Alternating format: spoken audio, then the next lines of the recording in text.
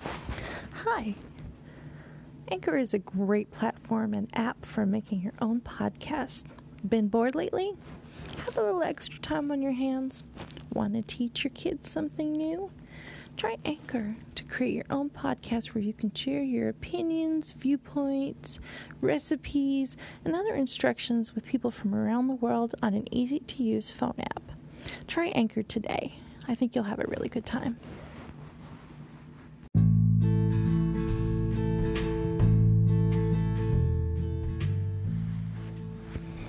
This is a deviation from my usual podcast. I decided that I wanted to take a break and think a little bit about my creativity in general and the things that are most important to me right now, considering what's going on in the world. And I'm sorry my voice is rough. It's been a long day. I've had 3 days of migraine headaches triggered by anything from caffeine at the wrong time, or not enough protein, or them spraying mosquitoes outside in the air. But it's debilitating, and it makes it hard for me to do the things I want to do. And as I look forward to getting a job, I keep thinking, how am I going to do this if I keep getting these migraines and if I keep having these blood sugar drops? And I have to get a job, but I have to see a doctor so that I can stop the behaviors that can help me keep a job long enough to see the doctor. So I'm kind of in a conundrum there, and I'm trying to do triage with what I have in the house between antidepressants and some metformin from back when I was still taking that, and wondering if I could cobble together some semblance of self-maintenance so that I can get a new job. But anyways, I read a lot. I read all the time. I read scientific studies. I read news. I read federal regulations. I read about grants. I read about jobs, of course. I read about people's lives, and I knit together a lot of different responses to those things. But the thing that stands the most is that I really feel like I've got a book in me, and I have actually several books in me, and I have the manuscripts of 3 which I've never published because they didn't meet my standard, in the sense that I read them, and while it was cathartic for me to have written those stories and those books, the readers outside of myself would not understand what they really meant or the depth of them. And that's a fault of me as a writer, to be unable to fully manifest my vision, because I already know the content as deeply as my own self. And that's the general problem with fan fiction, is that we're trying to share our fiction of characters, and the fan base has the knowledge and lore of the character, and they have that background. But when we try to put it out into a mainstream setting, or we try to get it published, that universality that we had within our fan bases does not exist. So we get things like the Warcraft movie or the Avatar movie, where they're struggling to develop a backstory in a short period of time, for people who really aren't on board with the fan base. And, it has its drawbacks, and that's really why the everyman character is so essential in movie making, and especially when you're dealing with fantasy franchises. This everyman kind of experiences the fantasy universe and grounds himself within it, and thus the people watching the movie who aren't directly connected with the content can actually sort of be there with every man or every woman or every person. Sorry. Oh, that I would forget to do that. But anyways, every person, and ride along with them as kind of their little vehicle for the event. Anyways, so I almost feel like the time of the fiction book is gone, because my whole life has this element of fiction, and when I tell people about all the places that I've been and the things that I've seen in real life, they often look to me as if these things are fiction. But they're not, and I want them to understand there's a whole world out there that people just never thought to experience because they just didn't have the people around them that I did, or that they didn't take agency in their life that I did. But at the same time, when I look back at my life, I look at periods like this, the downtime periods, and I find it's a time of complete failure for me. I mean, though I'm recharging my batteries technically after, 5-6 cycles of the same events happening over and over again, what I want is consistent rise. I don't want to constantly be cycling, except for the exception this time is 2009, it was the economy that crashed, and that caused a lot of problems for me. And then, of course, now we've got this virus thing, so that caused a lot of problems. September 11th didn't outright cause any problems because I was already in kind of a flux time when that happened, but, Y2K, year 2000, major transition time for the universe. So all these they are kind of sort of epic points in natural and human history where things have changed and happened, and I just happened to get tossed around in the ocean along with everyone else who didn't have a solid place to stand. But here we are. So while waxing poetic on my last position, which I was eliminated from because COVID-19 made it impossible for me to do my job, and people were not understanding how upset and alone I was out here, so they didn't really respond. I don't know. Again, I know what they were right. I mean, they were right for letting me go. We all know that. But at the same time, I mean, they could have been a little more creative about keeping me on, or giving me like an office job, or just letting me take over for the employee that I was planning on job shadowing for a year. Give her a break because her family, and she had a major problem going on. Like, she had, life-threatening illnesses and accidents. And anyways, but my major thing is I was working for a conservation organization, if you look at any of my social media, and I was helping to get accustomed to, working with the 144,000 acre preserve, and all the animals, and all the volunteers, and all the guests, and it was a magical place from the first time I stepped foot on there last, I believe it was November. Even in the winter, it was a tremendously magical place, and as I go out every week and just check on everything, it changes and ebbs and flows, and every week has some new spectacular little surprise for me to marvel at. And been taking my photographs and just documenting these changes that come across these wild lands, and just so much splendor and beauty. And then to feel like I've been separated from that, I mean, naturally, they didn't let me go on bad terms, or, so I'm allowed to go there and enjoy it, and I'm not like banned or anything. So I go there pretty frequently because it is such a magical place. But this thing is that the people that work for the organization that I work for, they have a central unit in one of the big cities near me, and they have a central unit in the big state capital city. So, and I wouldn't say that they are city people, but they feel like city people sometimes when I talk with them. And I've had my times where I've been a city person, of course, but naturally I wasn't born that way. I was born not just rural, but I was literally born living in the wilds, like a wild animal, like in a shack in the mountains with nothing, for no TV, no radio, no windows. Sometimes we didn't have a floor, we didn't have running water at times. So I mean, this was my life, and so me coming to my point of growth as a professional through the TRIO programs kind of brought me into these double worlds where where we start talking about things like imposter syndrome. But the problem is here's down to earth me working with the salt of the earth people who are also down to the earth, and we have all these city folks making decisions, and and however they got their positions, and I'm finding out all these interesting little tidbits. Number one tidbit was, I'd say 50% of the staff is going to be retiring in the next 10 to 15 years, if they can, but most likely they're going to have to retire because they're physically unable to do their jobs anymore. So they have that happening for them.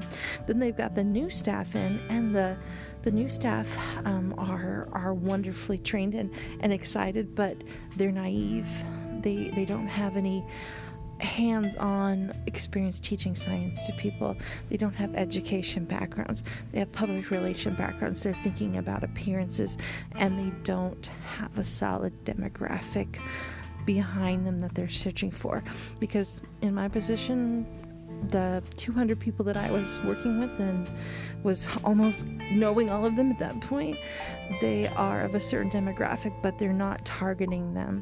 They're thinking they're going to be getting younger people more excited about conservation, but who has the money? People who are retired. Who has the time? People who are retired. Who has the sudden urge to care about the earth? People who are retired.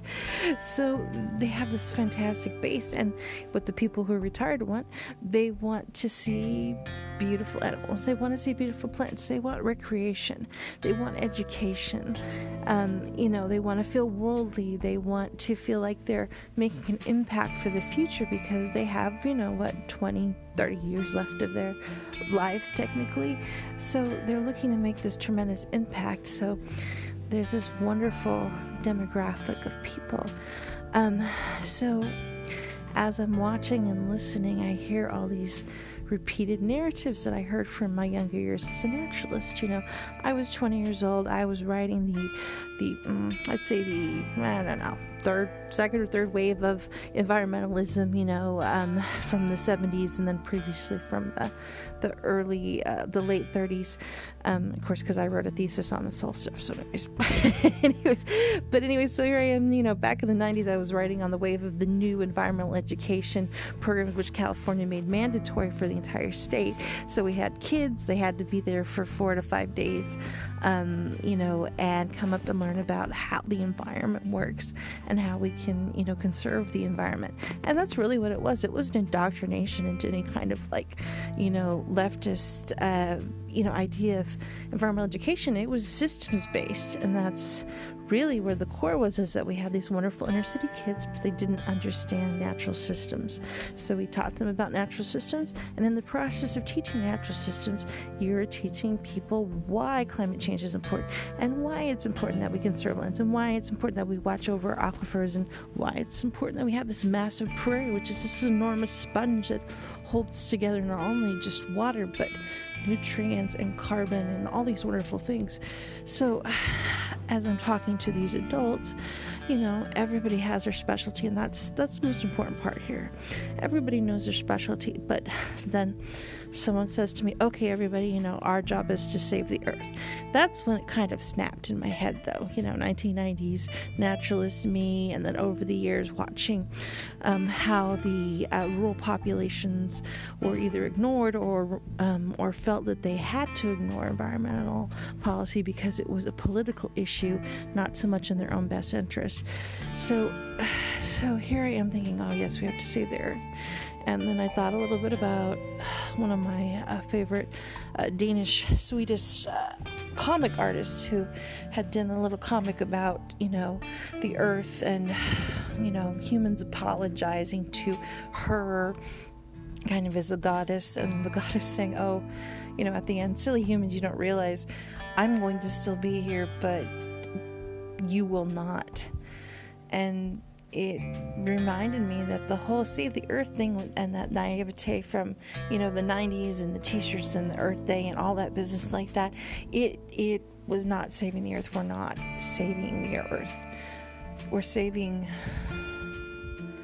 humans, basically.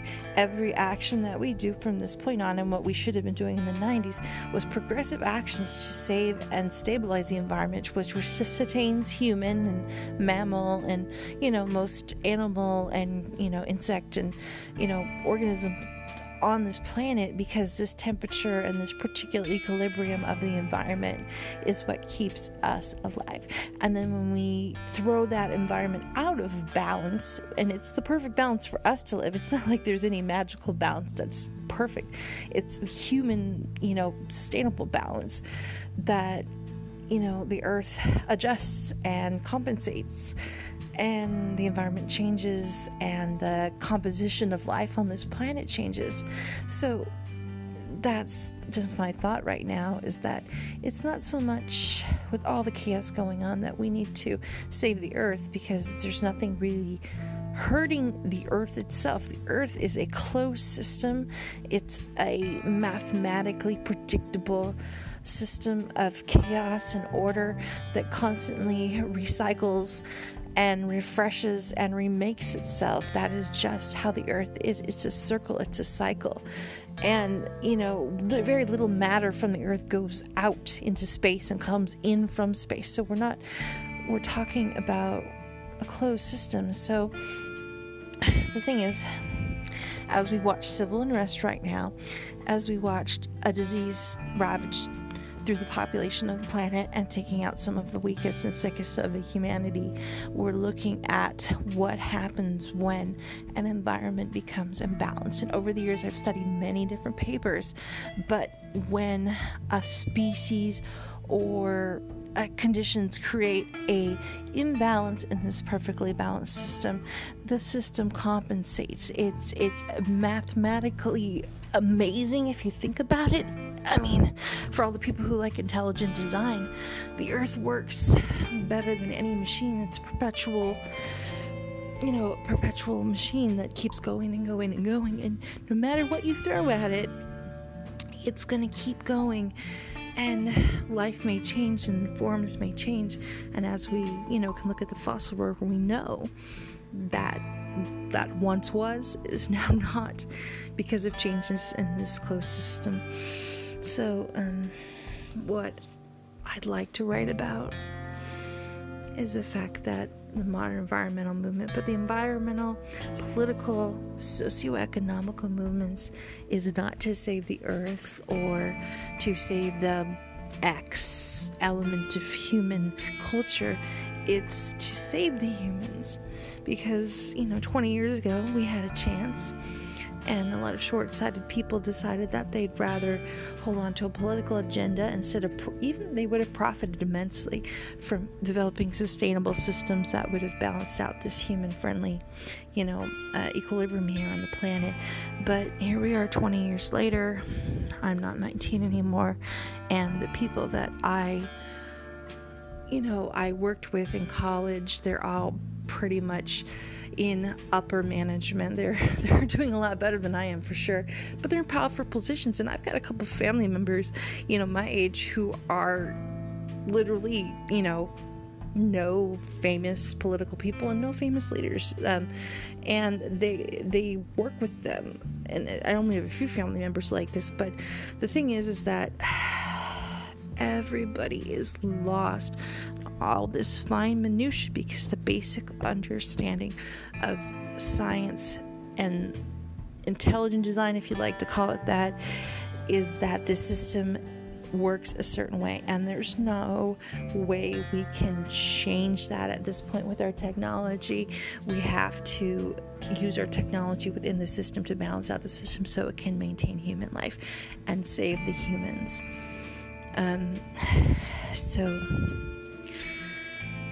Yeah, and the virus is because there's too many humans, and the angry and the fighting and the political dissent and all of that is because there are too many living creatures in a certain space taking up all that space. And it's almost like the resources themselves create the elements, the stress, the anger, the frustration within the biological human organism that causes it to get agitated. And, you'll see studies on this one, definitely. People too many people, not enough resources, psychologically, physically, mentally deprived of these resources, will react, at their basis right to the reptile brain, and that's really just the explanation. The earth will abide, but we need to save the humans. And every little thing that human culture is picking at is because there's an overpopulation. And because there's an overpopulation, there's more of everything there wasn't in the past. And now we have to deal with the fact that all of that more of everything there really wasn't done in the past is connected on the internet and gets all together to do whatever it wants to do, to find identity and meaning in this world. So that's good, that's evil.